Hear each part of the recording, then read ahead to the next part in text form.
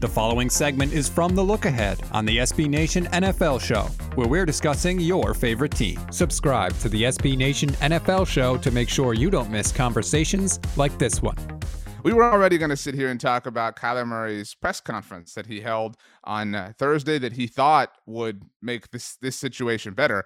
And obviously it did not. The fallout to that was a little bit silly. But the Arizona Cardinals, Stephen, we found out late Thursday night after all the shows and whatnot, properties that could talk about this for 12 hours had gone off the air, but not any longer. No, the Arizona Cardinals removed the clause in Kyler Murray's contract, the independent study one, that required 4 hours of study time per week, that banned television, video games, and I don't know, maybe high C and sugary treats. But either way, the Arizona Cardinals have revoked that. So, Stephen, to set you up here, the Cardinals instituted this clause in a multi-million, $250 million contract, clearly because they don't trust Kyler Murray. They got him to agree to this. I think that's the only thing that the Cardinals have done correctly here.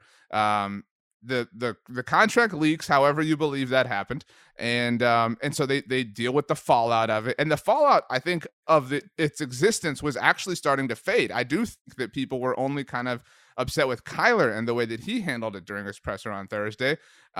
They seemingly upset Kyler even more than they probably initially did by first including this thing, and then removed the clause, not only revoking the very security that they seemingly cared so much about, but completely and totally the only thing that they accomplished throughout this was highlighting how inefficient of an operation they're running, not just amongst themselves, but with the most important player in their organization. So, Stephen, the floor is yours. Your thoughts on the Arizona Cardinals?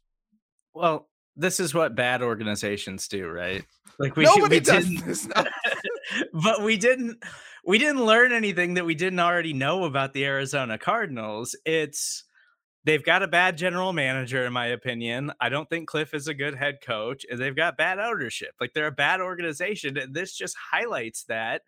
How are you going to give a quarterback $46 million a year and then leak this clause? Because somebody in that organization leaked that this was a part of the contract, making them look like fools. Like, that's all this is.